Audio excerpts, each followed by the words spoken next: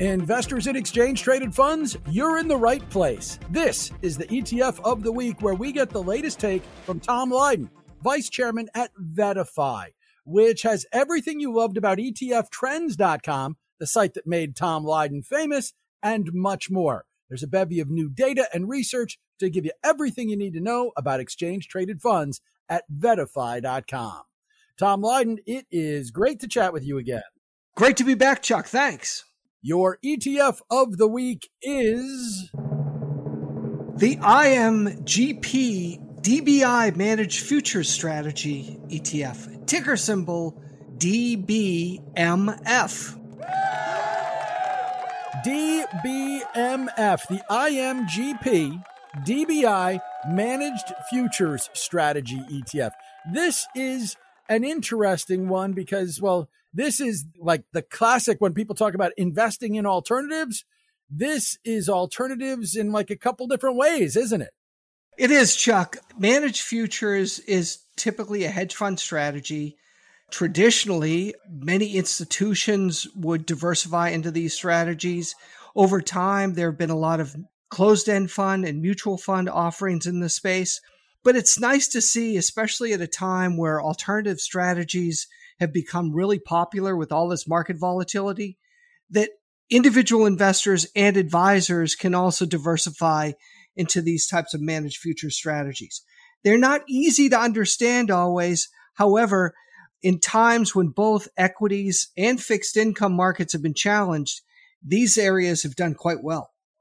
And how are they doing well? I mean, what do they do? Because if we simply told people you're looking at a fund that has gained almost 25% this year at a time when pretty much everything else has lost about 25%, that would get folks interested. But the truth is, you need to know what they're doing and how they're doing it.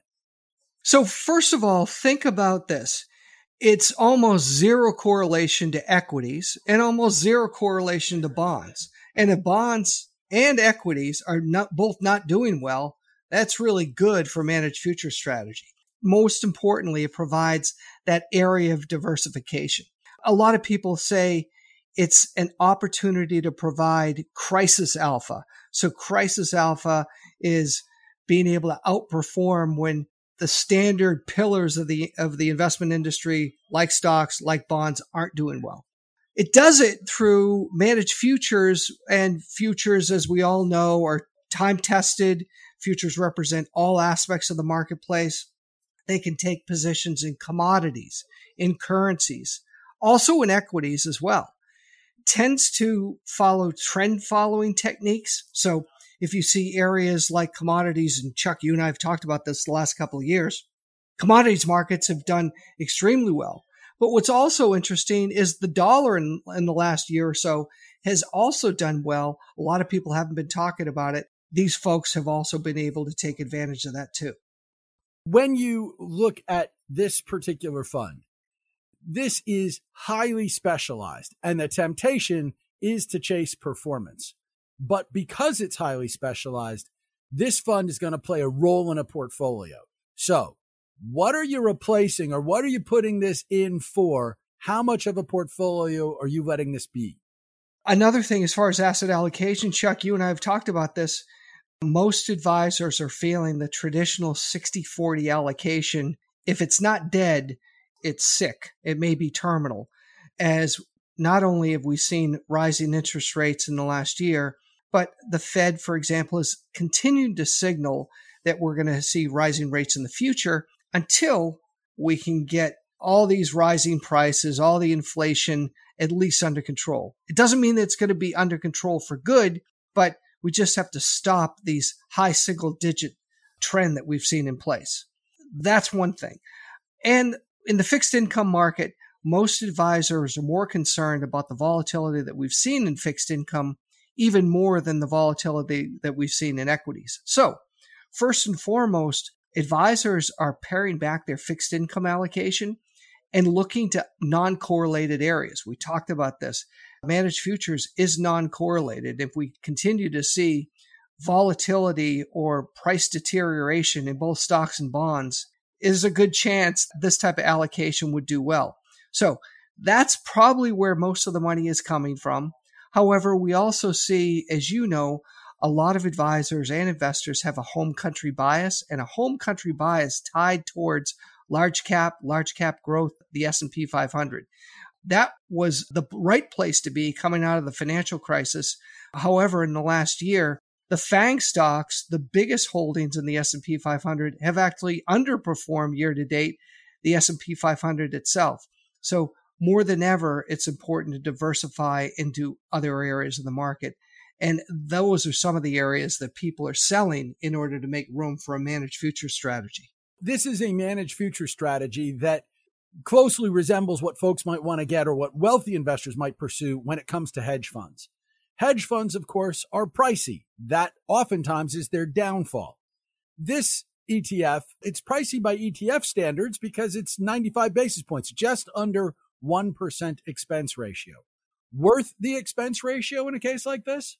Well, if you compare to hedge fund strategies and hedge fund pricing, absolutely. I mean, if somebody told you 10 years ago that you could get a hedge fund allocation for under 1% and without paying that added incentive, which in many cases a charge might be 2% or 3% plus 20% of the profit, it's really modern day management and modern day pricing.